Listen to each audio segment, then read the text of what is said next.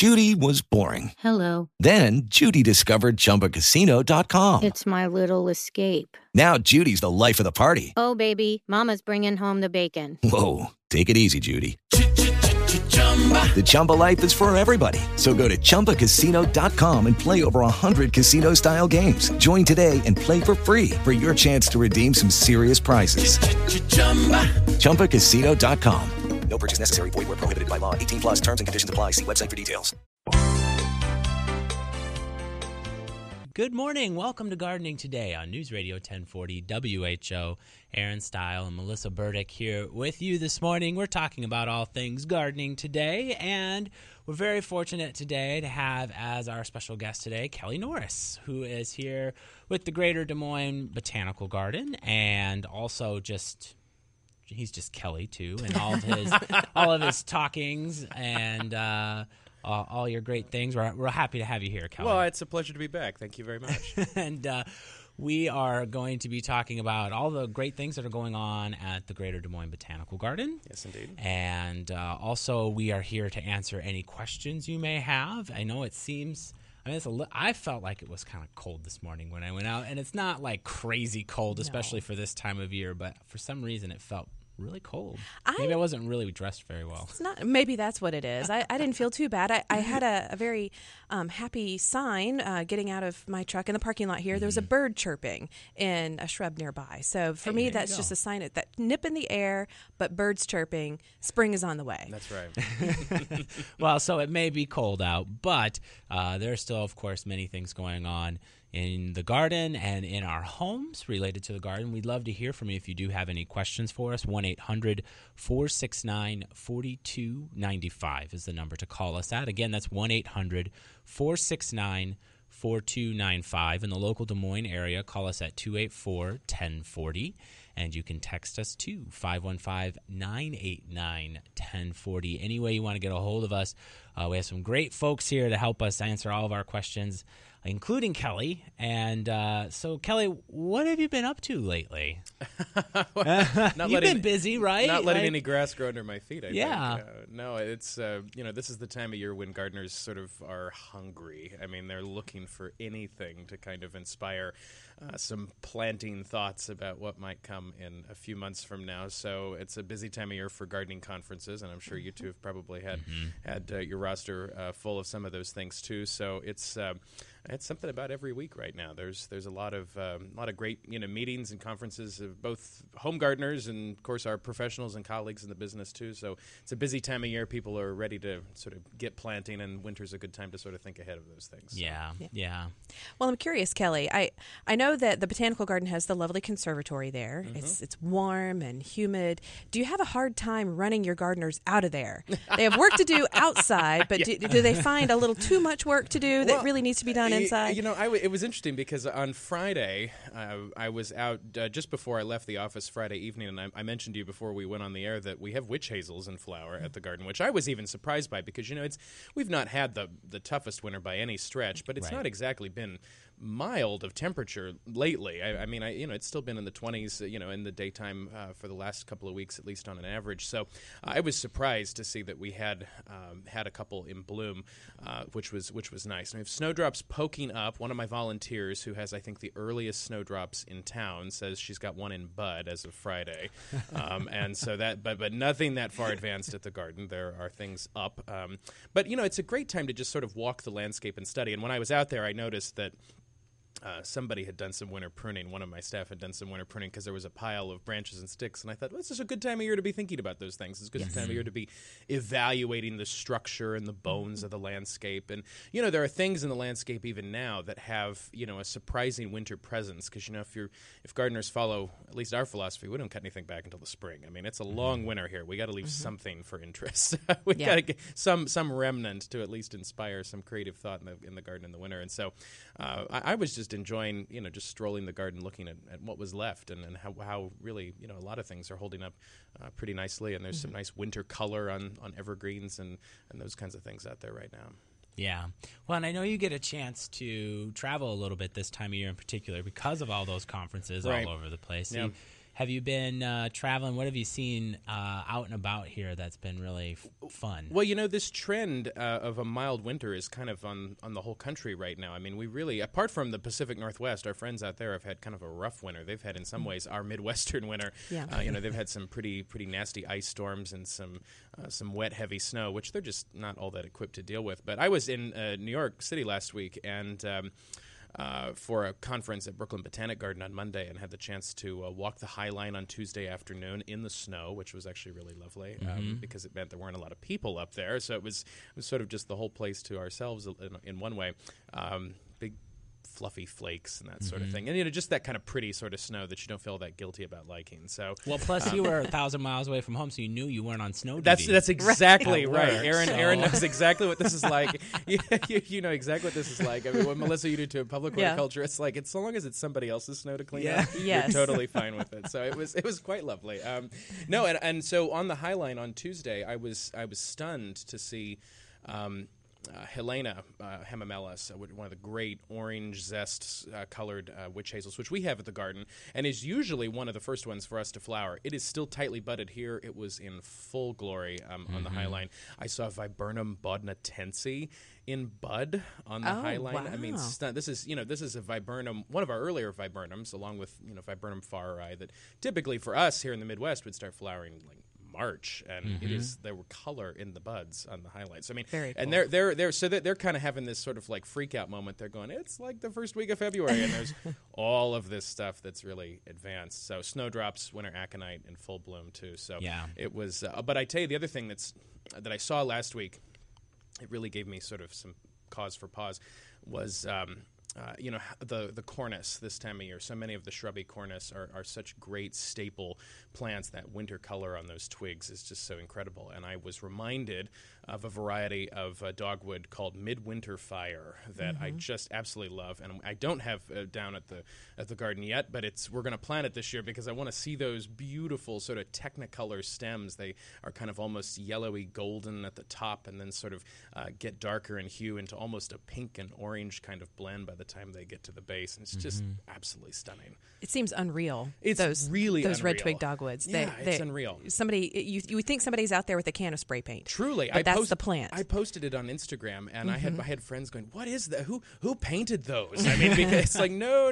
This is the real deal. And they were looking really good on the High Line as well. So a good reminder that even in cold, temperate climates that we can have a lot of good winter interest and structure. There are plants that pay the rent more than once, and that pay it so through the winter. So. Yeah. Well, and it must be nice to visit the High Line when it's not quite so busy, because it's pretty much busy all the time. It's the number one tourist attraction in New York City. I think almost 6 million people passed down the High Line last year. We should probably describe for the listeners who don't know what the High Line is. Yeah. So the High Line is a former elevated railway that runs through Lower Manhattan, kind of through Chelsea and the Meatpacking District, if people know that the neighborhoods in Manhattan a little bit. And this was, in the era in which rail lines, picked up meat from meat processing plants and textiles and those sorts of things, and they ran them sort of elevated over the streets because in New York City around the turn of the century they started lifting the railways because people were getting hurt and there were safety issues, and so they put these railways up. And of course a generation, several decades later, I mean, these sort of had lost their relevance a little bit, and I don't know, now maybe 15, almost 20 years ago, probably closer to 15 years ago, there was a movement to save this one remaining section of this elevated railway. Rudy Giuliani was still mayor of New York City at the time, and he was in favor of taking it down, and then the election happened, and Michael Bloomberg became mayor, and he became sort of an advocate and a proponent of this, and now 15 years later, it's basically a 1.5 mile, almost 2 mile long elevated park in the sky. Yeah. And it's, of course, the landscape is a very signature piece of design work by a pretty amazing team, James Corner Field Operations and Pete Odolph, who famously did the planting design, the Dutch designer who's done so much great work for Midwesterners. If they've been to Millennium Park, the Lurie Garden in Chicago is another one of his installations. And so, the landscape is pretty incredible, and I think it's a testament to the fact that it's now the number one tourist destination in New York City, there's obviously some really, earnest, relevant value to having public horticulture in a space where there's not really a lot of horticulture otherwise happening. Yeah. So, and people show that they're patronizing it. So. And property value has yes. skyrocketed in that neck of the woods. Yeah, So. and actually from a horticultural standpoint, one of the interesting things that the grounds folks there are dealing with now is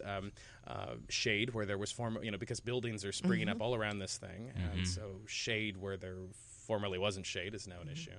And the opposite, too. A lot of these buildings have glass frontages, and so now they have light being reflected into parts of the High Line where there was maybe not that much light before, or it's maybe a lot more intense light than what was there before. So it's, the challenges we face in horticulture that is just pretty on a amazing. different scale. So. Yeah.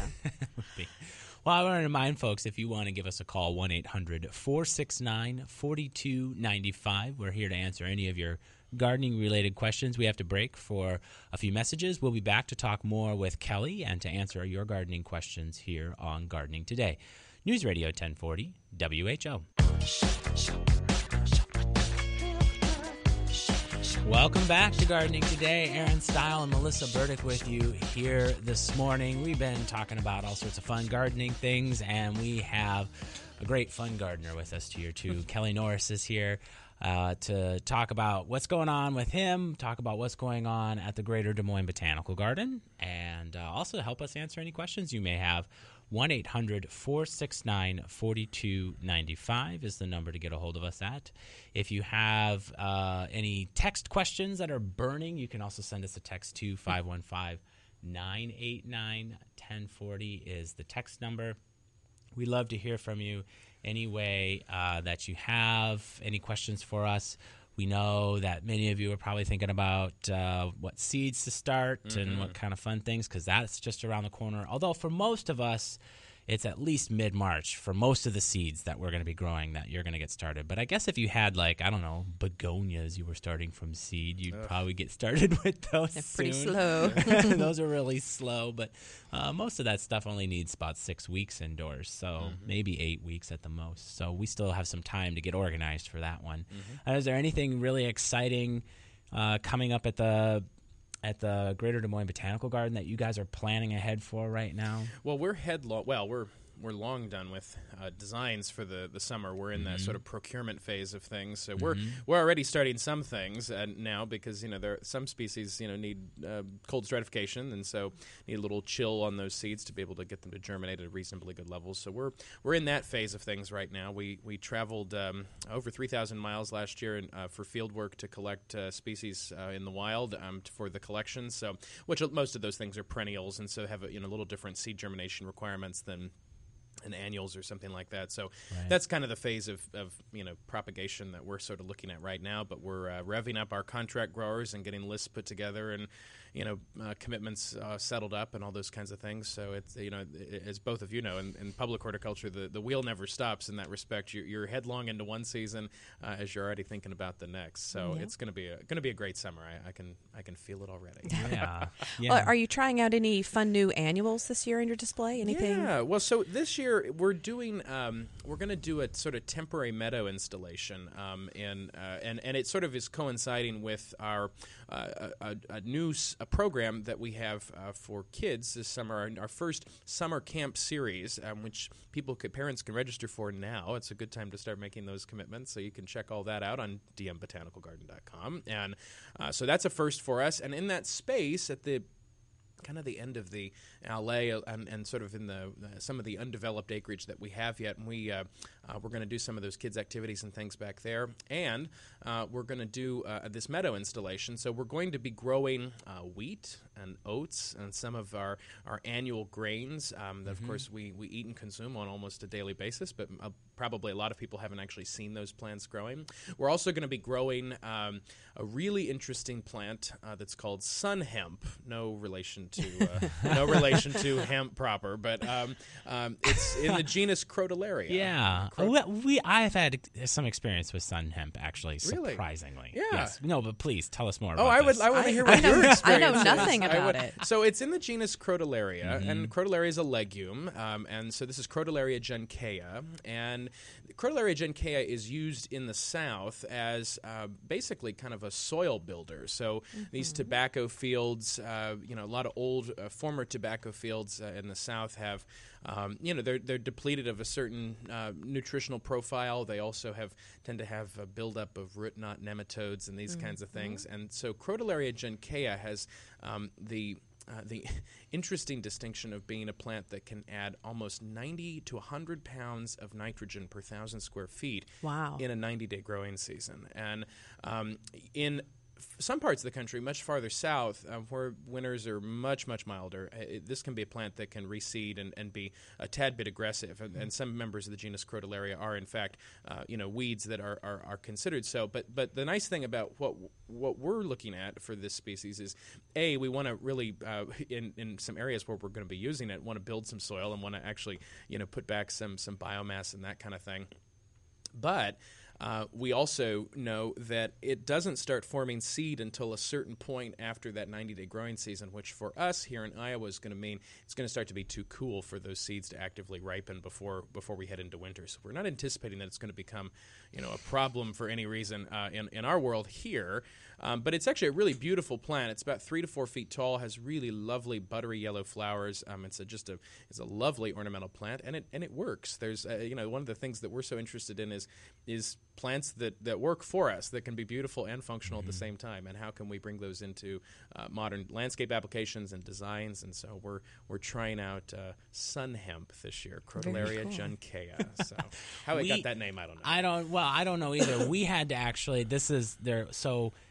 like 10 years ago, I think, we had up at Ryman Gardens had done a exhibit on biofuels. Yeah. And for a while, Crotalaria was being investigated as a potential good source for biofuel. Yeah. I don't know that went very far. Yeah. But the thing that I remember the most was we actually couldn't refer to it as sun hemp because it was implying something. So we had to call it by another name.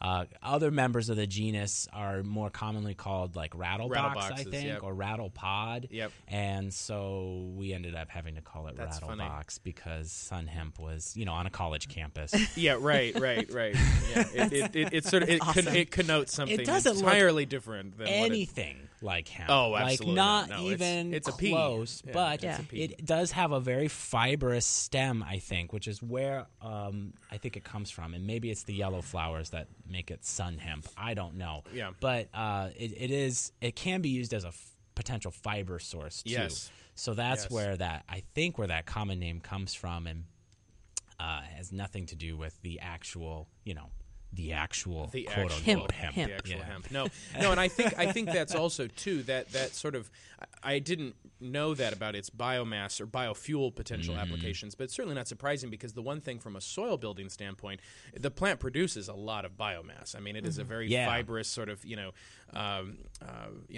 high biomass kind of plant, and so to let that dry down at the end of the season, to incorporate that into the soil is going to be a really positive thing. So we're excited about it. I think it's going to be a beautiful and functional sort of storyline to be able to tell. Our whole theme, if you will, for our summer programming is called horticology, and it's the really exploring the interfaces between horticulture and ecology, and how we can have beautiful landscapes that can be very satisfying and that can even provide us food, but that can also be sustainable in the truest scientific definition of the word, and really thinking about how communities of plants come to really function as a unit in the landscape. And we do a lot of that already as part of our normal programs in horticulture. We've got areas like the Lords in Savannah, our parking lot garden, the hillside garden, that are really replications of natural systems with a very horticultural sort of prerogative. But So we really feel there's a great interpretive opportunity there for that too. So in the same sense, we're also sort of exploring a lot of fun annuals that might fall into that category. Another one people are going to want to come see is it's an Eryngium. So people know Eryngium like Rattlesnake Master and that genus of plants. Of course, there's the little Eryngium planums, the little blue ones we've grown as perennials for years. There's actually an annual species of Eryngium that's native to the south central plains. You'll find this as a weed, basically, alongside the road in southern Kansas, and it's called Eryngium leavenworthii, and it's Leavenworth syringo, and it has literally just neon purple flowers. They're almost unbelievable to see them. I had a colleague in the greenhouse about a month ago. We had a crop growing for seed production, and she was just convinced we'd spray painted them, and it's not what they are at all. They're truly legit, and so beautiful, beautiful, stunning annuals. So we'll be pulling those out too, and people will think we're spray painting stuff. So. Well, that's okay. That's, horticultural theater. Exactly. It makes people take notice, and that's what it's all about. That's right. That's right. Yeah, I think that's really cool. Well, I want to remind folks out there that we have some information on our website at whoradio.com, including ways to contact Kelly and some more information about that, as well as some fun pictures and some other things up there too, so you can always go to whoradio.com to learn more about that. We are going to have to break for the national news. We'll be back to talk more with Kelly. I want to remind folks, 1-800-469. Hey guys, it is Ryan. I'm not sure if you know this about me, but I'm a bit of a fun fanatic when I can. I like to work, but I like fun too. It's a thing. And now the truth is out there. I can tell you about my favorite place to have fun. Chumba Casino. They have hundreds of social casino style games to choose from, with new games released each week. You can play for free anytime, anywhere, and each day brings a new chance to collect daily bonuses. So join me in the fun. Sign up now at ChumbaCasino.com. No purchase necessary. VGW Group. Void where prohibited by law. See terms and conditions. 18+. As humans, we're naturally driven by the search for better. But when it comes to hiring, the best way to search for a candidate isn't to search at all. Don't search, match with Indeed. When I was looking to hire someone, it was so slow and overwhelming. I wish I had used Indeed. If you need to hire, you need Indeed. Indeed is your matching and hiring platform with over 350 million global monthly visitors, according to Indeed data, and a matching engine that helps you find quality candidates fast. Ditch the busy work. Use Indeed for scheduling, screening, and messaging so you can connect with candidates faster. And Indeed doesn't just help you hire faster. 93% of employers agree Indeed delivers the highest quality matches compared to other job sites, according to a recent Indeed survey. And listeners of this show will get a $75 sponsored job credit to get your jobs more visibility at Indeed.com/podcast. That's Indeed.com/podcast. Terms and conditions apply. 4295 is the number to call us at if you have any questions. You can also send us a text too at 515-989-1040. We'll be back in just a couple of minutes here on Gardening Today, News Radio 1040 WHO.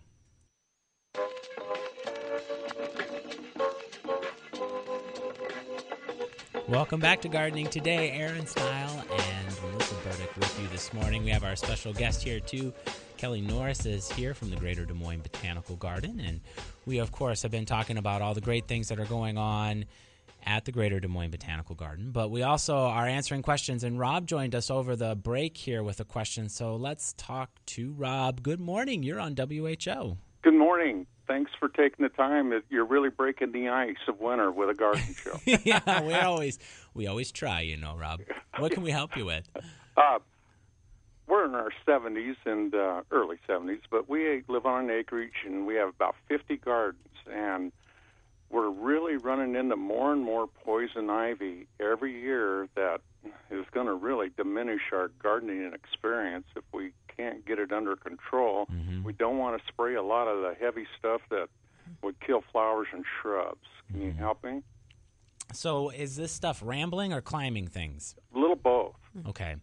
So most of the time when we're dealing with poison ivy, we often recommend kind of a stump treatment type of approach. So this is where you find, usually it's rambling up something, and this makes it relatively easy. So you can cut it off, maybe remove just a little bit of section to get out of the way. Of course, wearing gloves and all that stuff. Full protective gear. Yeah, long sleeves, all that. And then treating the stump with something that is labeled as a shrub killer or a brush killer, usually it has a combination of glyphosate, triclopyr, and maybe dicamba, maybe some other things. But treating it with something like that, so once you cut the stump off, you either spray or dab it. Sometimes people will put like a sponge on the end of their sprayer, and then you can wet the sponge with the sprayer and dab it on. It sounds like you have quite a bit of it, so that might work really well for you.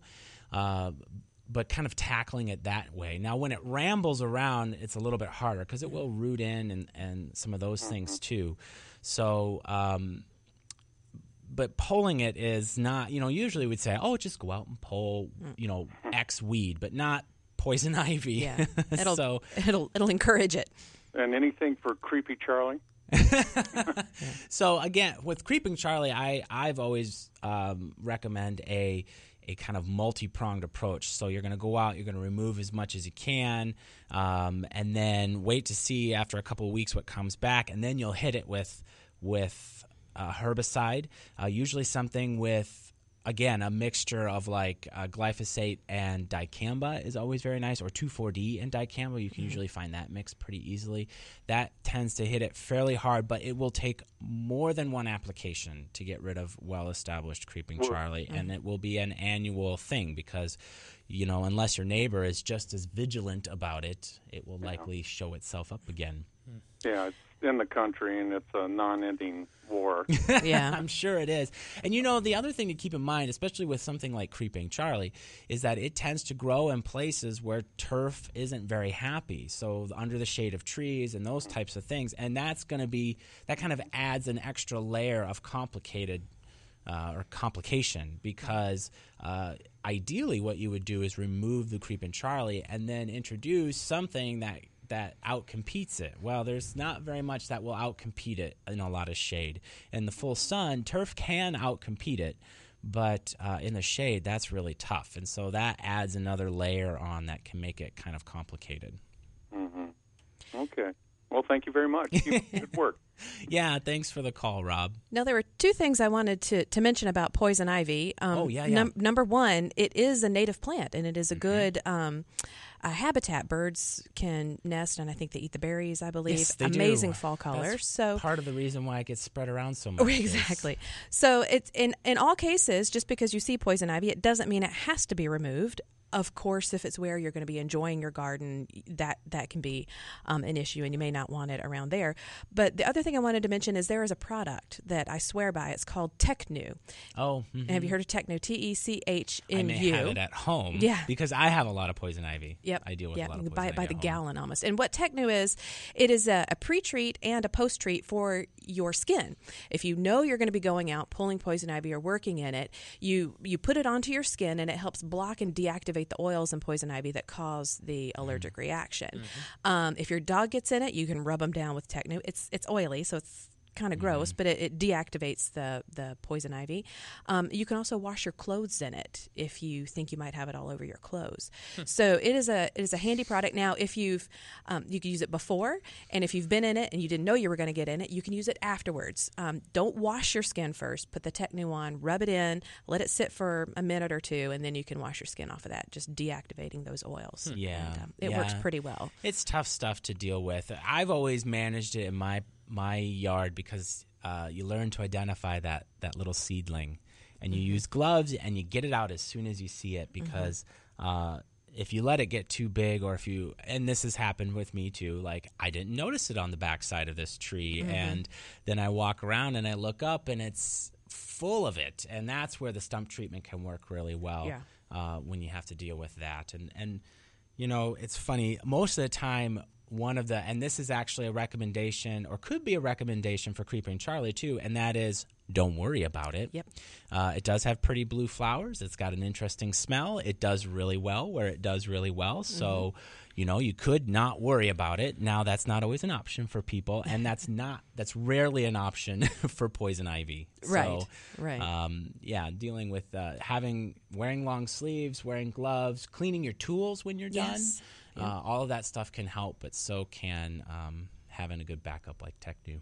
Yes, it's kind of a good emergency situation there. So hopefully that helps out Rob in his quest to get rid of poison ivy. You know, the quest to get rid of Creeping Charlie is one that many people go through, and I don't know. You probably don't deal with a lot of this at work, do you? I don't. No, we don't. Not. That's for the next director of horticulture. Only because in some ways, a lot of our soil profiles were designed. I mean, so we had the chance to sort of, we're working with the soil plane that in some ways doesn't have an established seed bank. In a lot of ways, it's still accruing that over. So, I mean, over time, it's probably likely that some of those species will introduce themselves. We have a lot of what I would consider competitive-based ecological systems. I mean, things like the savanna, the parking lot, things where they're very dense grass matrices that really hold this sort of thing in place. So unless there's an opportunity that's created for those species to grow, I don't really anticipate that we're going to see them in most areas of the garden. I mean, it doesn't exclude the fact. I mean, an opportunity is an opportunity to a weed, and so it doesn't take a whole lot to get hold. But, I mean, for the most part, I hope that we're excluding some of those things by virtue of how we've thought about the planting ecology. Right. Well, we had Nell. Is it Nell or Neil? Neil. Sorry. Maybe I need to get glasses. Good morning, Neil. Good morning. You have some suggestion for poison ivy. Yeah, I've been battling. I've got an acreage south of town and been battling it the last few years. And, you use a little sponge, but then you carry your little container around and you tip that over. I came up with the idea that I took a shoe polish bottle, dump out the shoe polish, rinse that out, and fill that with your Roundup or whatever you're going to use. And that way, once you cut the stem, you've got this little dauber thing. It doesn't tip over and spill all the time. So it's worked really well for us. Good. Yeah, I like that idea. Yeah, and I've actually bought a product. I think I bought it at Earl May. I can't remember the name of it, but it came with a little spongy wand in it for the cut and treat. So you dab it onto your stob. And I can't remember what it was called. Maybe I'll Google it and we'll mention it. Got one of those. I think it was like, for $1 you can buy one of those bottles of the white shoe polish. Yep. And just dump that out and put it whatever mix. That way you can control whatever mix you want to use. Right. I just carry it with us when we're out there. And if you see something, boom, you snip it and take the cap off, and boom, boom, and you got it done. Got it done. I like it, Neil. Thanks. Okay, and enjoy everybody at the Blues the Botanical today. We gave us a plug, Neil. I appreciate it. We're amid our Botanical Blues season right now, which is, of course, one of the great signature events that we have all winter long, 2 p.m. this afternoon. Of course, today's a big one because, there's a lot of people out. There's some game going on, I hear, this afternoon. But for those people not watching that game and that want to come down to the conservatory and take in the warmest place in town and some fantastic blues music, we've got Tina Haas Finley and her husband Brandon down there who sort of have a following and reputation for being some pretty serious blues musicians. They'll be down at the conservatory kicking off at 2 p.m. So. Well, with the Lucky Land Slots, you can get lucky just about anywhere. This is your captain speaking. We've got clear runway and the weather's fine, but we're just going to circle up here a while and get lucky. No, nothing like that. It's just these cash prizes add up quick. So I suggest you sit back, keep your tray table upright, and start getting lucky. Play for free at LuckyLandSlots.com. Are you feeling lucky? No purchase necessary. Void where prohibited by law. 18+ terms and conditions apply. See website for details. And that sounds like a lot of fun. I hope folks can go out and see that. And we also had John join us. And since we've been talking about vines, I want to get to John's question here before we take our break. Good morning, John. You're on WHO. Hey, I'm going to plant some I'm wanting to plant some vines that will grow on a trellis this summer, and I'd like something that's a perennial. What do you have in mind? Oh, so you're looking, well, not poison ivy, of course. Well, it depends on how you feel about your neighbors. If it grows well, who knows? He's very open-minded. I like it. Yeah. All right. So I don't discriminate. Yeah. So you need some suggestions for perennial vines. Are we in full sun, part shade? What's the condition there like? Part shade. Part shade vine. Okay. Actually, poison ivy would probably do really well in that situation. But okay, well, Melissa, yes. Kelly, what do you guys suggest for John? If you want easy, fast growing, nice flowers in the fall, there's a plant called Sweet Autumn Clematis. Oh, I mean, it is just about foolproof. Grows super fast, great perennial. Okay. It doesn't get the big giant clematis flowers that are kind of the the signature for the clematis family, but it does get covered in a little snowy layer of little white flowers in fall that are just absolutely delightful. So that would be my go-to. And if you want, find somebody who's been growing it for about 10 years, they will have seedlings for you, guaranteed. Or root pieces. What would you do? Kelly's more advanced. He can do much more. Well, my first thought was actually to a plant called chocolate vine, which is in the genus Akebia, right? Which is in the genus Akebia, Akebia quinata, and quinata. If you know anything about Latin, has a little sort of like 5-parted leaves. They're really cool looking. And actually, so Melissa's choice flowers in the fall. This flowers in the spring. Really interesting, kind of odd, exotic looking flowers. It's but you have to hardy. Appreciate it up close. Oh yeah, I mean they're these chocolate. Hidden they're by the flower, they're or the these foliage and stuff. Right, they're these sort of chocolate. Could you combine those?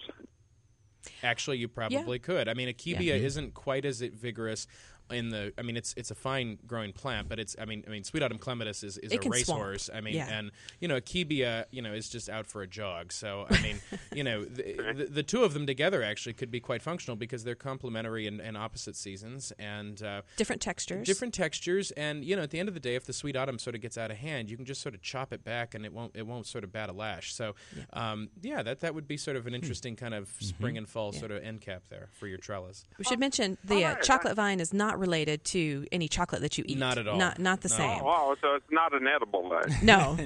No.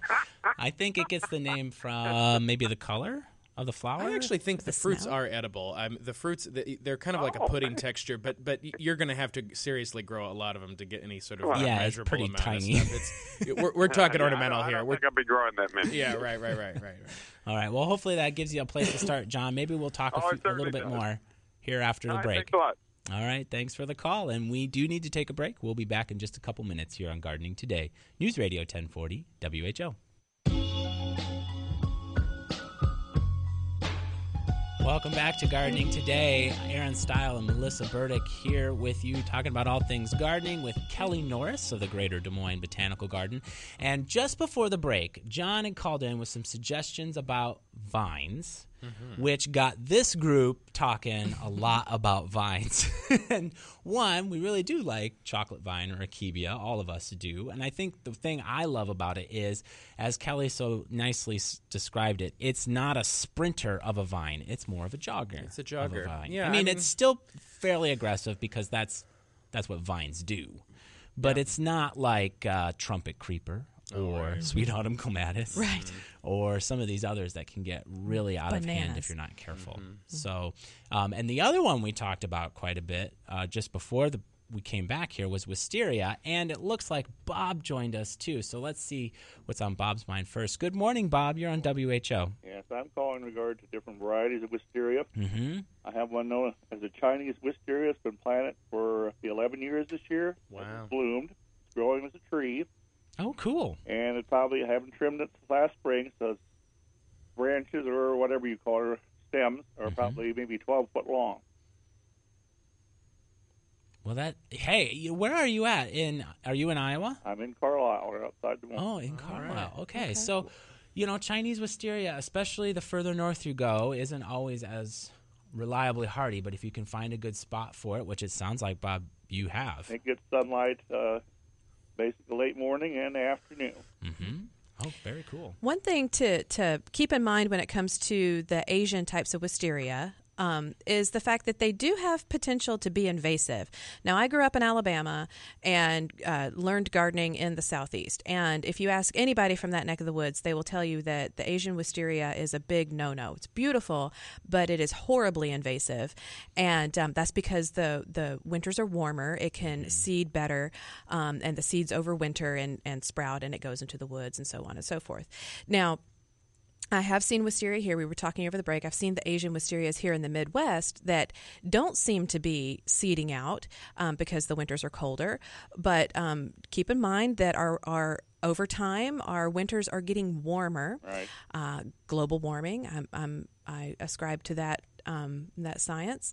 And so wisteria that isn't a problem now could someday become a problem. So keep that in mind and be very responsible when it comes to deciding to plant an Asian wisteria in your garden, that it could be an issue someday. Are the roots invasive as well, or just the seeds?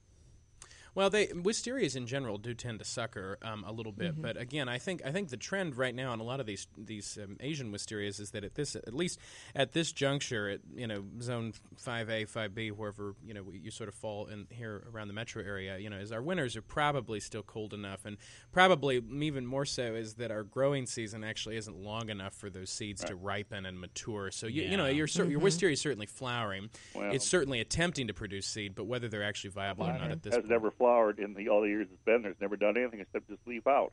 And finally did. I hear that a lot with wisteria. I've had it for years and it never flowers. So I say get the shovel. What's a good trim it back in early spring till maybe about half the size it is now, or? Yeah, what do you recommend for that? Well, most wisterias don't they flower on old wood? So you wouldn't want to trim it in the spring because what's going to happen then is that the buds that were set on those branches the year prior, if you go cutting them in the spring, you're taking away the buds that would flower. So the best time to do some of that work would be later in the growing season, after that sort of summer flowering phase, because that's you're going to be able to then trim out branches or crossing branches at that point that haven't set flower buds yet, and any new growth that comes on would be able to set flower buds before the winter and things. Let it go then till summer before I trim it back? Yeah, right. So I think just some trimming on the but not too late in the summer because it will set. Right, yeah. Right after flowering, give it a haircut. Yep. Okay, now I have a question. I have two other ones as well. One is Blue Moon Kentucky wisteria. Yep. Yes. Amethyst Falls. Yes. Yep, those and that was so that let's give those a plug, because those. So what you're talking about there, that's amethyst. That's Wisteria frutescens. That's our Native American wisteria. We've got one, and they're quite lovely. In fact, we were all talking about we name checked those varieties, and we have Amethyst Falls. I think both at Ryman Gardens, Aaron does, and then at the Botanical Garden here downtown. And these are again, to use the sprinting versus jogging analogy. These are joggers. They're not nearly as they do not have the propensity to be as aggressive as maybe some of the Asian wisterias do. And the flowers, are really, really quite nice. They're elegant. Are they as sort of classically kind of exotic and tropical as maybe the Asian wisterias? Well, that's subjective, I suppose. But they're very nice, and they're really remarkably cold hardy given their southern provenance. And which is the more floriferous of the two I mentioned? Well, I would say from our experience, Amethyst Falls blooms very early on. One of the things, as we were mentioning about wisterias, is that sometimes some species don't flower reliably until they've gotten a lot older, and Amethyst Falls flowers at a very young age. So that's sort of has my personal sort of thumbs up on them.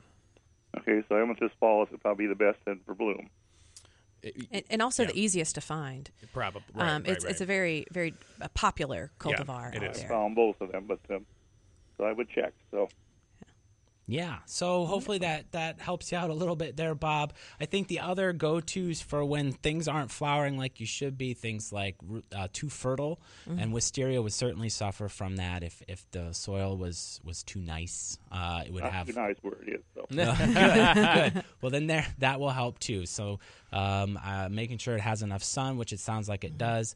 Some of these do need quite a bit of time too. Sometimes time is just needed, although... how long have you had it? Well, it'll be... With Lucky Land Slots, you can get lucky just about anywhere. Dearly beloved, we are gathered here today to... Has anyone seen the bride and groom? Sorry, we're here. We were getting lucky in the limo and we lost track of time. No, Lucky Land Casino, with cash prizes that add up quicker than a guest registry. In that case, I pronounce you lucky. Play for free at LuckyLandSlots.com. Daily bonuses are waiting. No purchase necessary. Void where prohibited by law. 18+. Terms and conditions apply. See website for details. 11 years this year that's been in the ground. We're getting close to a point here, I think. The size of a fence post, one of the black fence posts, so you can imagine how thick the trunk is. Yeah. Well, we're going to have to break here for the you. national news, Bob, but we'll kind of talk a little bit more about this after the break, All right, too. thank you. All right, thanks for the call. And we'll be back here after the national news on Gardening Today. News Radio 1040 WHO. Welcome back to Gardening Today, News Radio 1040 WHO. Aaron Stile with Melissa Burdick here this morning. We've been talking about all sorts of fun gardening things today. Along with us here this morning is Kelly Norris. Kelly Norris with the Greater Des Moines Botanical Garden. Good morning, Kelly. Good morning. I'm glad We to be didn't here. scare him away the first hour. Well, we've had a few calls. We've been on a vine kick this morning. Yeah. We have. You never know what it's going to be. Whoever would have thought we'd be talking about vines? Well, it's a fun good topic. Yeah. It's a good topic. And so thank you for being here, Kelly. He is here talking about some of the great things that are going on at the Greater Des Moines Botanical Garden, as well as some of the other interesting things he has come across here in his travels and some other things. So we're happy to have him here. I want to remind folks here this morning that if you do have any calls for us, 1-800-469-4295 is the number to call us in. Again, that's 1-800-469-4295. In the local Des Moines area, call us at 284-1040. That's 284-1040. You can send us a text to 515-989-1040. And we'd love to hear from you, answer any of your questions. We had Phil join us here just now, so let's go straight to his call. Good morning, Phil. You're on WHO. Good morning. I am a fruit variety collector. I like to graft numerous kinds of apples onto one mother tree. We call them Franken trees. And I am looking for some pear varieties, some old Iowa State varieties that were introduced in the 20s and 30s. Okay. And I was wondering if any of your listeners would have either Beyer-Schmidt or Patton pear. Say the first one again. Beyer-Schmidt. Beyer-Schmidt, and you said the other one was Patton. Right. Interesting. You know, that's a really interesting question, looking for old varieties of things, because we hear a lot about what's new, but then we also hear about heirloom varieties, lots of tomato varieties and or squash or peppers, things like that. But it's harder sometimes to find those heirloom fruit trees because people plant a fruit tree, they may not remember the name on it and certainly may not remember it 40 or 50 years later. And then they may go out of style as new hybrids come on and cultivars come on. So that is an interesting topic, and I don't know if there's any heirloom. It's important that we save that genetic material. It's just critical, especially with our fruit trees, because they do take so long to mature. Mm-hmm. Right. If folks do know where they may have some of these heirloom varieties, I think Phil would certainly be interested, I guess. I know that locally, I don't know of any, most of the I wish there was somebody, the only one that's not represented here today is the Iowa Arboretum. They've been around a little bit longer. They might. Right. Most of us are relatively new gardens in terms of the last 20, 25 years, and so we don't have as many of these heirloom things maybe sitting around. Usually botanical gardens are really good about keeping track of that stuff, whereas home gardeners, you sell your house or you inherit a tree, you never know exactly what it might be, and even if you did plant it 40 years later, often you don't remember the exact name of that, unless it was something that's really easy to remember, like Bartlett, when it comes to pears. Well, one of the things they say about pears is you plant pears for your heirs. Because they I like that. I collected a variety of pear from an abandoned farmstead that I've been watching for a couple of years. And the pear is about 1.5 inches, and it's circular, and it's just to die for, sweet and tasty. Oh, very cool. Very late pear. Ripens in November. Oh, very cool. And even looking through ARS catalogs, there's no description or name for this pear. Right. So this is the kind of stuff that I'm looking for, is just, very unusual, and would also take Perry pears if people have those too, which are pear cider pears. Oh, okay. Oh, nice. Yeah. One organization that could be a resource for you would be the Seed Savers. Now, they focus more on fruits or on vegetables, but they have been expanding their Savers fruit have trees. an enormous selection up there. And their network is what would probably be a very good resource for you, keying into those old farmsteads. Just like you said, old farmsteads are where you're going to find these things. They've just been sitting there for years, and they may be able to key you into the right people and right homeowners. Yeah, if people have these things, we're only looking for a 6-inch piece of new growth. Sure. Is all that we take off a tree. Right. So, All right. Well, thanks for calling in. That's a fascinating hobby. all right. Thank you very much. Thanks, Phil. All right. And you know, there are some sources online that have some of the more the equivalent of the Brandywine tomato types of heirlooms in terms of being readily accessible, maybe or more accessible and a little bit easier to find. But treesofantiquity.com has quite a few heirloom fruit trees.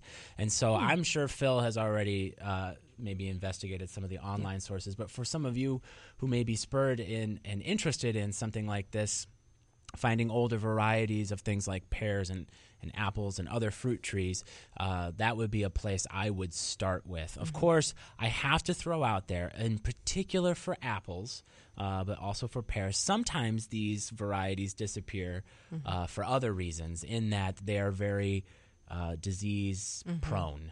Some of these varieties are really prone to, for pear, things like fire blight can be really awful, and newer varieties are often developed partially, if not wholly, to be more resistant to some of these diseases naturally.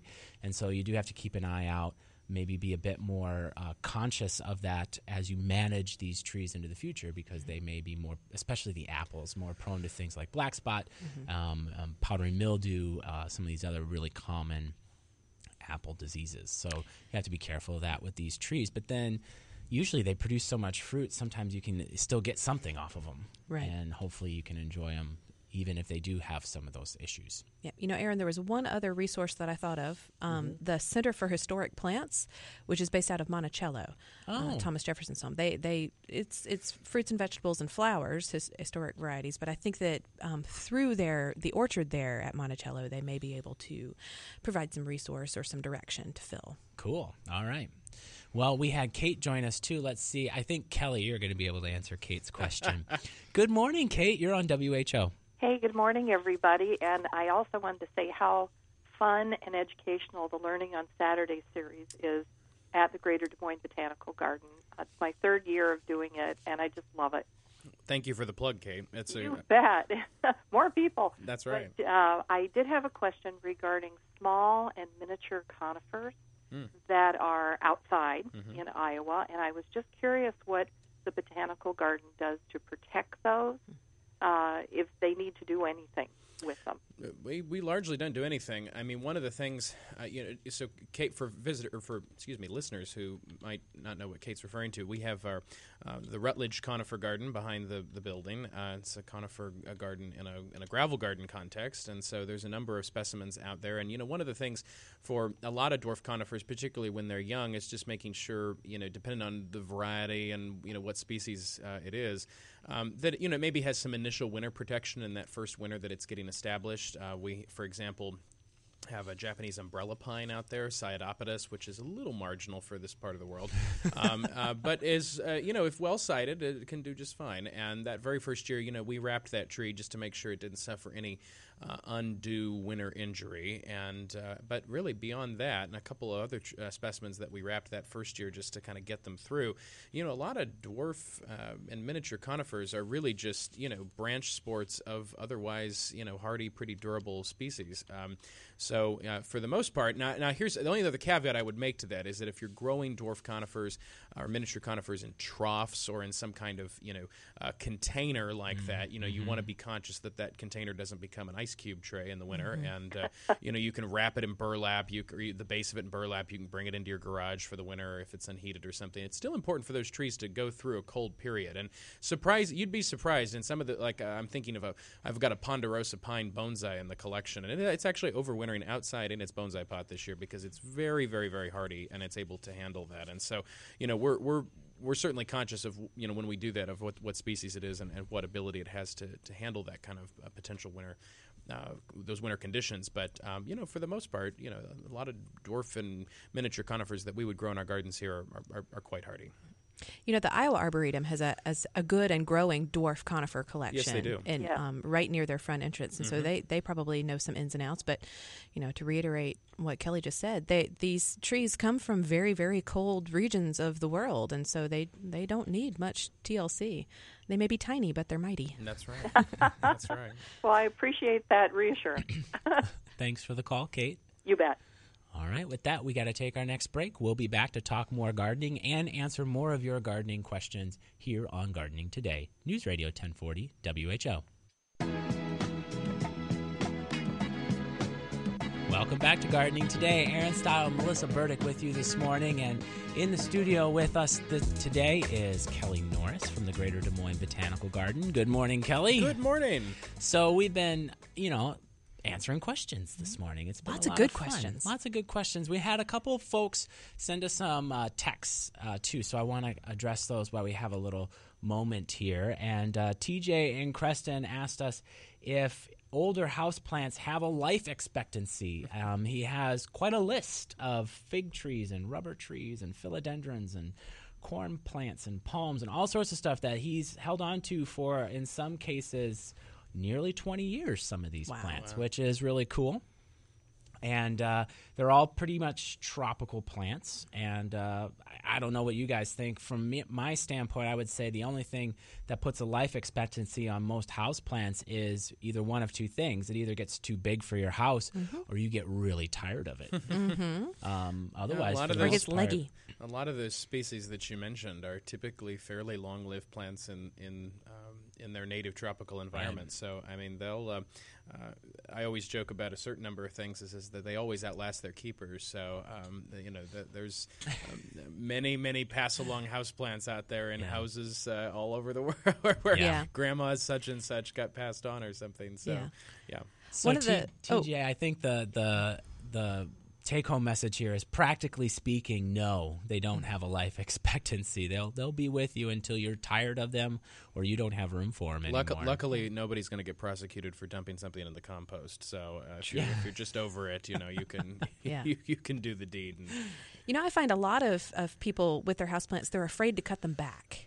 And there are so many, even the trunk-forming, cane-forming kinds, like the corn dracaena. Corn dracaena or dragon plant, dumb canes, Chinese. You can cut them back, and they will resprout and grow, and that can really help you maintain the size. So don't be afraid. And if something doesn't come back, they're a cheap houseplant. Go to the grocery store and buy another one if you really want another one. Yeah. So. Now, if it's an heirloom, if it was your mom's, that's a different story. And I think there's a lot of stories like that, too, where you inherit it from somebody or it was a gift from a funeral or something like that. We get a lot of, and so folks really do want to hold on to them as long as they can. And for the most part, as long as you can provide enough light and you don't overwater them. Do a little root pruning now and then. Yeah. It's going to be necessary. So how do you do that?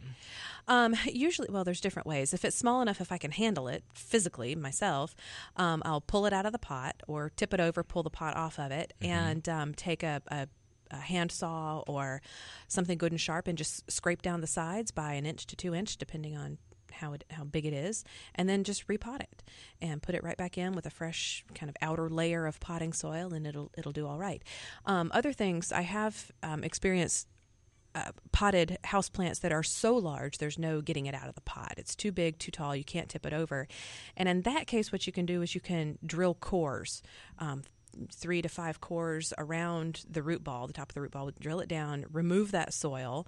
Roots will come with it. That's the idea. Drill down, core it out, and then pack those holes back in with some potting soil. And just basically you're giving the roots some new place to go and reinvigorating them. Fresh new roots can take up moisture much more effectively and help invigorate the plant. Boy, that's a plant that's been around for a while, though. Yeah, we had some monster hibiscus at Lauritsen Gardens, and they were just enormous. The biggest, I had to ship in pots from Brazil. That was the biggest pots I could find, and they were massive, and they were too big to take out and pot up. You couldn't pot up anymore. They didn't get any bigger than that, and so they were hard to deal with. But you had to do that. You had to reduce the tops to give them new space to grow, and you had to reduce the bottoms to give them new places to grow roots.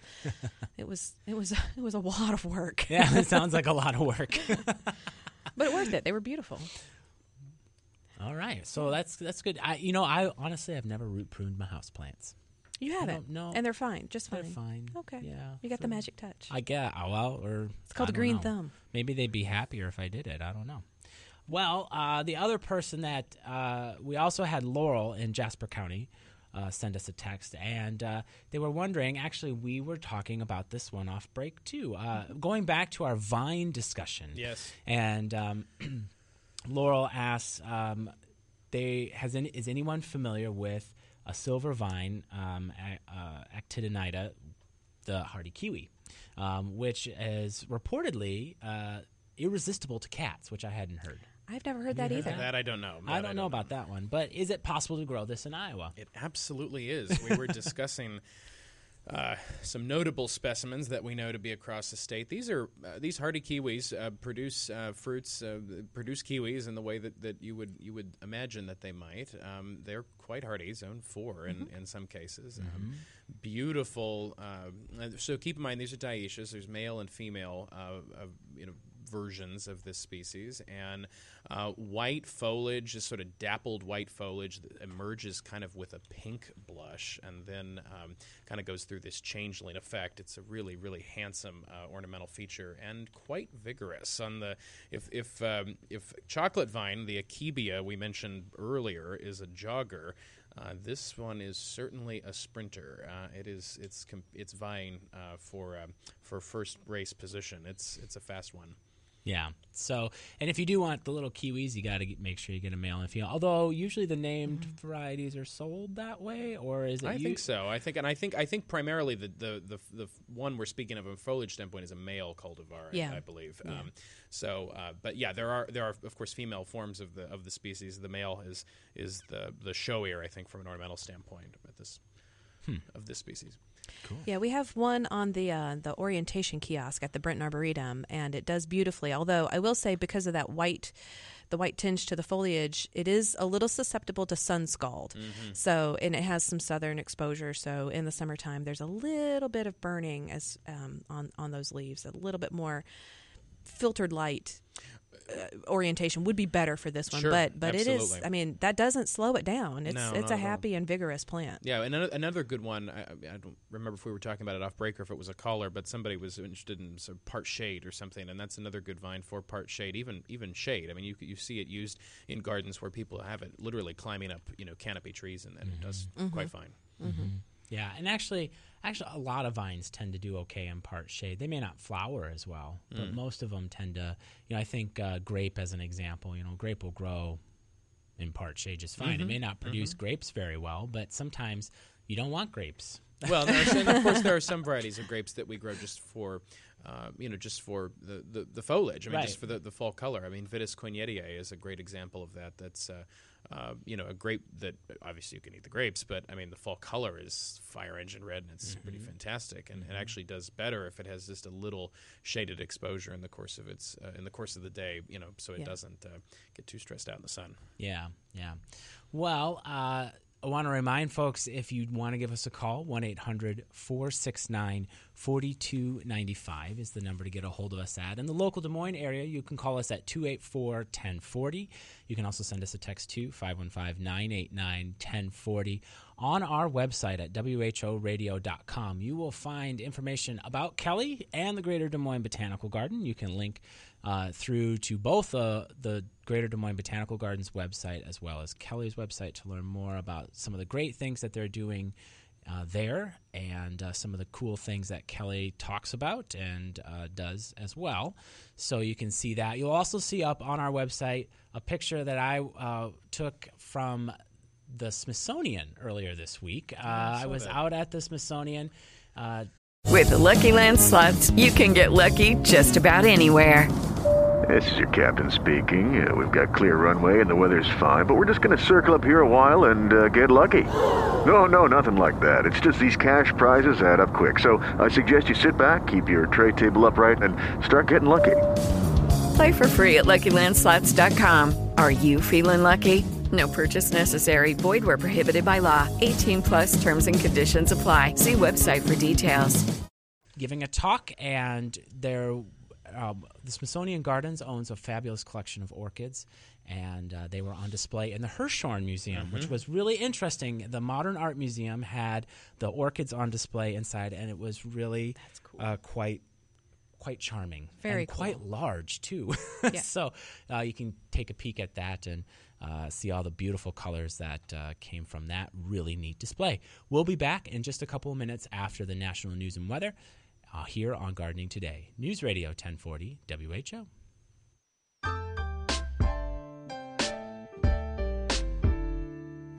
Welcome back to Gardening Today. Aaron Style and Melissa Burdick with you here this morning. And our special guest in the studio with us today is Kelly Norris from the Greater Des Moines Botanical Garden.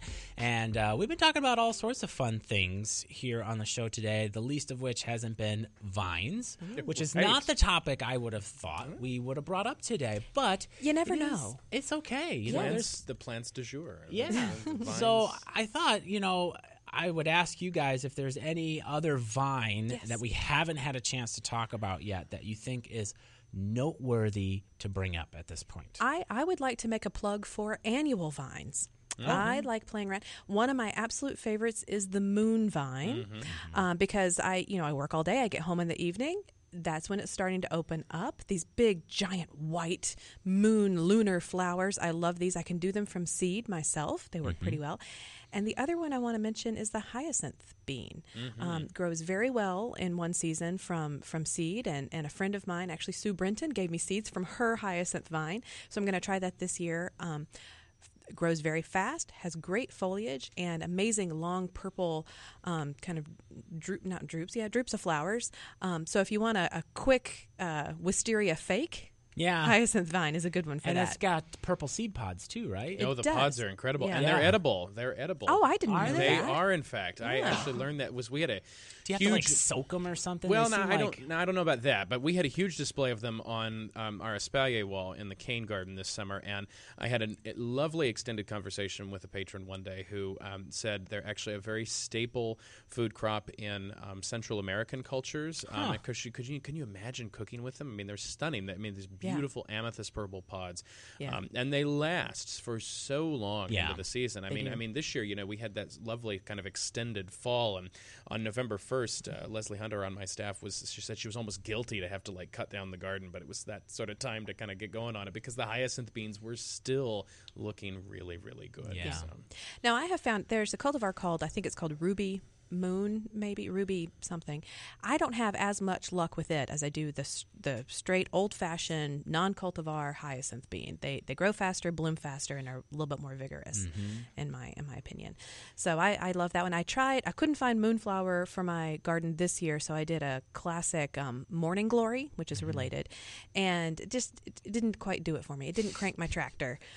So I'm gonna hold out for the moonflower this year. The thing I like about something like moonflower or even Morning Glory too, if you have kids, they're a good plant to get kids interested in. One, they have relatively large seed, so it's easy for kids to plant that seed. And two, they grow super fast. Yes. And their Morning Glory in particular is very colorful. And so that's also very enchanting as you move through the season. Now, both of them are not plants you would ever want kids to ingest. No. So you got to keep that in mind. But in terms of, I always love these plants that have, for kids, that have nice, easy to use and easy to plant seeds. And Morning Glory is always on my list along with zinnias and marigolds. They just have nice, sometimes you buy seed and getting a kid to plant impatient seeds is not easy to do. But if you can find the impatient, and I forget the exact kind that you can flick them and make them disseminate their seeds, pop their seeds out. Does that. Yes, that's a relative, isn't it? Impatiens. Well, it's kind of fun to. Impatiens balsamina does that too. It's an old cottage garden annual. And it does exploding seed pods. Exploding seed pods. I love that stuff. Exciting. All right. So that's it. That's a fun thing to add to the list there, some annual. And if you're just establishing a perennial vine and you do want instant color, the annual one is a good potential for the first season. while the other one's getting its buys foot you off some the ground. time. As long as it's not so aggressive that it doesn't shade out your perennial one. and beware too. Some of these annual vines can be pretty prolific when it comes to seeding. I know I was pulling out Morning Glory babies, I'm sure. But it was in a spot where I didn't have to worry about it getting loose in other parts of the flower beds, so I didn't have to worry too much about it. But there are some. Cardinal vine is one that can go a little bananas, and but it's often sold as a heirloom cottage garden type thing, and it can go a little nuts. So gardener beware. Be careful not to burden yourself with an issue later on. Right. Listener Lynn texted in a question, actually, of kind of shifting gears a little bit, but still an interesting plant nonetheless. What can you tell me about Ito peonies? Oh, well, Ito peonies, the Ito group is kind of broadly today referred to as intersectional peonies. So Mr. Ito was one of the first progenitors of that group of peonies. So these are hybrids between herbaceous peonies and tree peonies. So, the nice thing about them is that you get the beautiful kind of exotic flowers of tree peonies, but you get more of the habit and the architecture and the cultural requirements of herbaceous peonies. So it's a nice kind of, marrying of both worlds a little bit. And they're really, really wonderful. One of the classic Midwestern intersectional peonies is Garden Treasure, bred by Don Hollingsworth, who's one of the venerable peony breeders, who actually doesn't live all that far from where we're sitting today. He's only 30 minutes from my hometown of Bedford, Iowa, and he's right across the border in Maryville, Missouri. Don is sold. You can. Don is sold his peony business, but you can still order peonies from that company, and they still sell many of his varieties. It's Hollingsworth Peonies. Don Hollingsworth was the breeder and owner of that company for a long time. His Garden Treasure is a classic collectible. The thing the caveat with these intersectionals is that they're kind of like a fine set of pearls in the garden. It's an investment, but they're plants that are certainly going to pay off over the long run because they just kind of get better with age. And Garden Treasure is just one of the finer ones. Beautiful yellow flowers, lacy, semi-double yellow flowers, and just really handsome landscape sort of presence, kind of a low shrublet. I mean, it's not a woody plant by any means. It's herbaceous, but it sort of has that presence and architecture in the garden.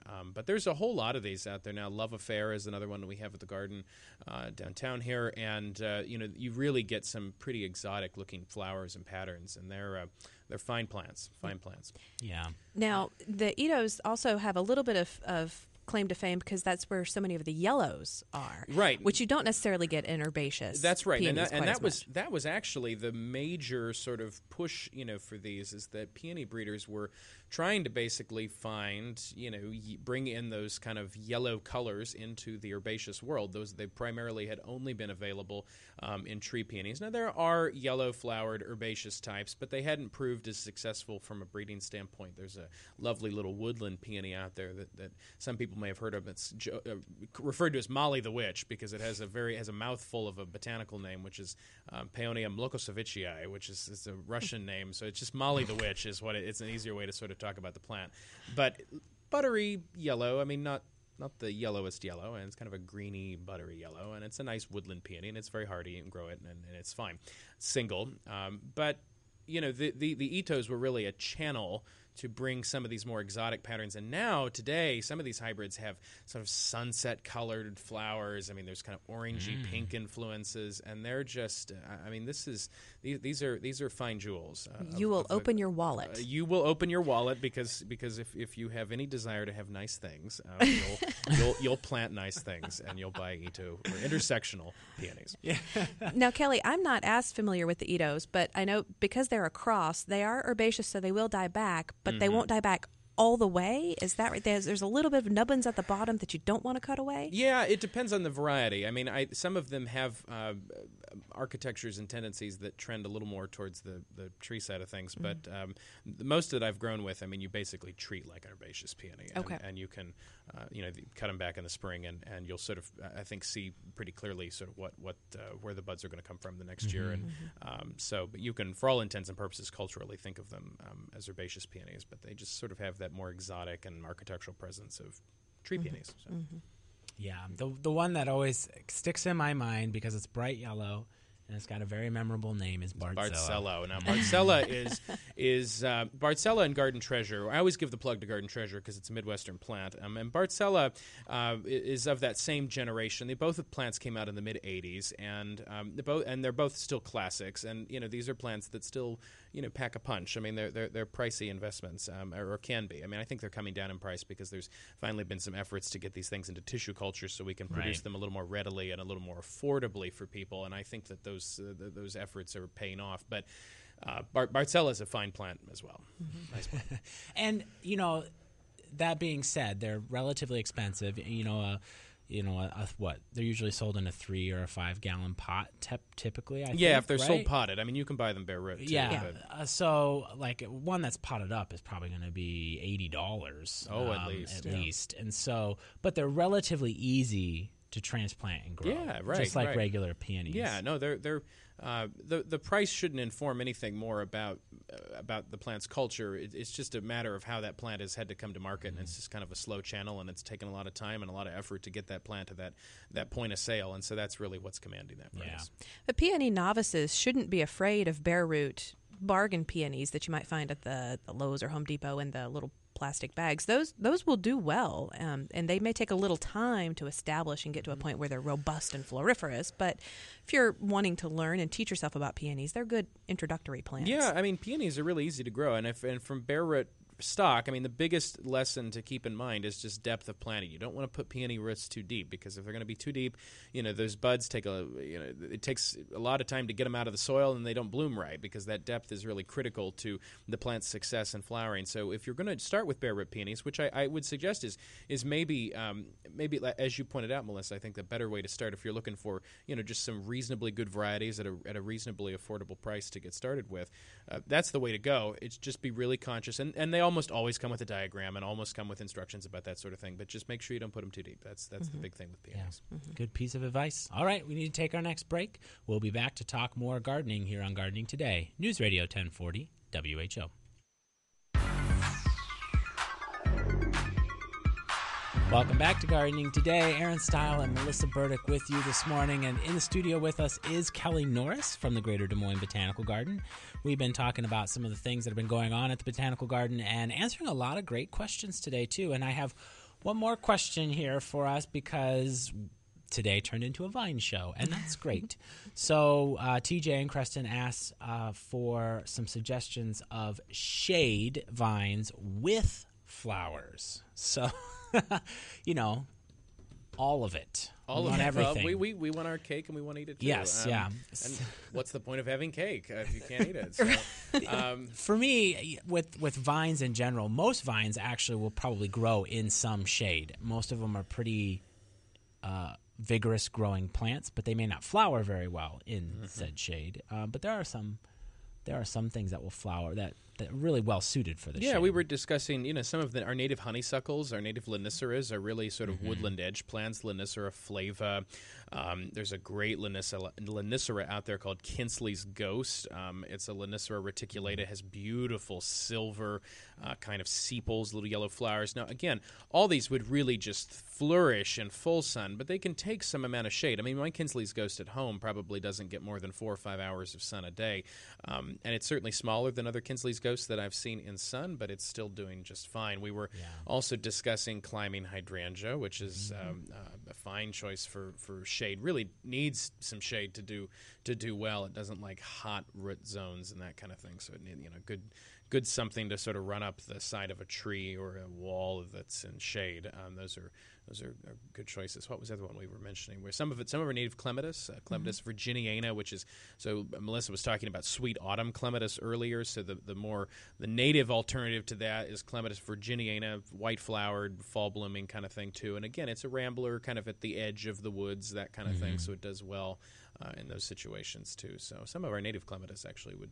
do all right in shade. Yeah. So hopefully that helps out a little bit with that. I always crack up. I grew up in the South, so I say clematis, and the proper way to pronounce it is clematis. Well, most Midwesterners but that's say a hard one to shake. Clematis too. Do they? It's tomato. Clematis. I think tomato.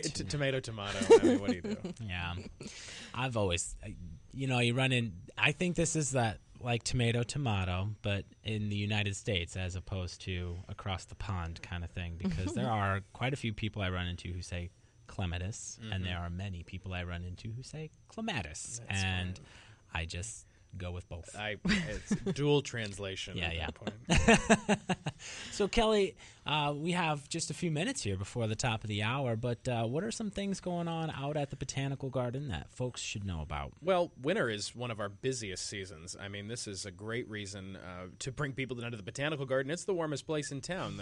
Our 18,000 square foot conservatory under that iconic dome is host to all kinds of things that are blooming right now. We've had quite a winter run of really cool stuff, some accessions that have flowered for the very first time. A crazy plant with a mouthful of a name called Megascopasma has been in flower. A beautiful lipstick-colored flowers. People couldn't miss it, and they wouldn't miss it if they came down every Sunday from 2 to 4 p.m. right now for Botanical Blues, which is going on. So 2 p.m. this afternoon, we'll kick off with Tina Haas-Findlay and her husband Brandon Findlay, and we have performances every Sunday featuring this tremendous local talent we have in blues music every Sunday through March.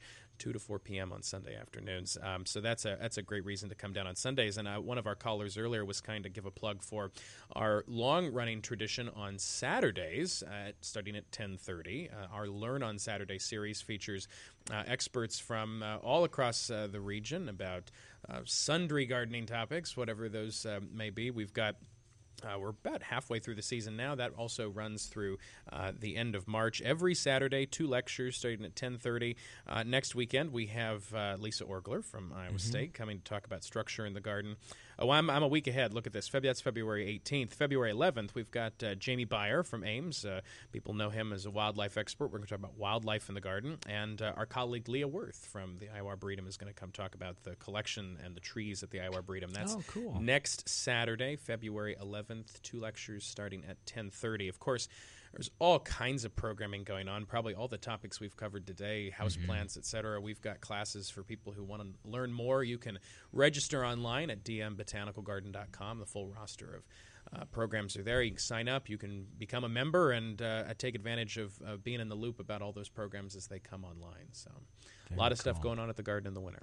Yeah, and we do have a link up on our website at whoradio.com. If you want to get there that way, it gets you there nonetheless. So you can go there. We also put up information on how to contact Kelly if you are interested in learning more about the things that he does. He's a wonderful speaker, has several books out as well. So you can learn more about those things on his website, which you can get to from Gardening Today on whoradio.com. So that stuff is there as well. And I want to remind folks, too, that all of our entries on the website are there. So that makes it kind of a really interesting kind of timely topic kind of list. So if you want to know what goes on in July, just look at July every year for the last 5 years, and you will find hopefully some very helpful information there from lots of different reliable sources. So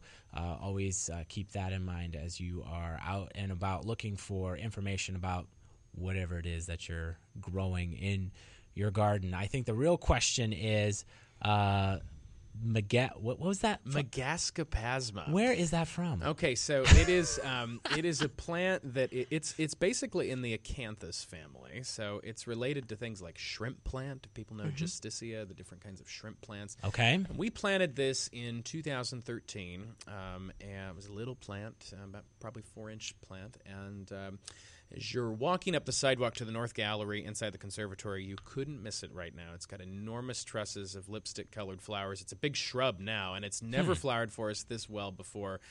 So it's kind of special. It's kind of cool when your little plants grow up into big blooming things. So that's cool. Well, folks will have to go there, maybe catch some music or catch a class and see Megascopasma. I want to say Megascoplasma, but that's a different thing probably. Megascopasma. All right. Well, Kelly, thank you for being here today. Thank you. It's been a pleasure. And we will be back again next week to talk more and answer more of your questions. Thanks to everybody who called in today. We had a wonderful conversation about all sorts of wonderful things. Thanks to Trey for running things in the background. We will be back again next week to talk more gardening here on Gardening Today, News Radio 1040 WHO. With the Lucky Land Slots, you can get lucky just about anywhere. This is your captain speaking. We've got clear runway and the weather's fine, but we're just going to circle up here a while and get lucky. No, nothing like that. It's just these cash prizes add up quick. So I suggest you sit back, keep your tray table upright, and start getting lucky. Play for free at LuckyLandSlots.com. Are you feeling lucky? No purchase necessary. Void where prohibited by law. 18+ terms and conditions apply. See website for details.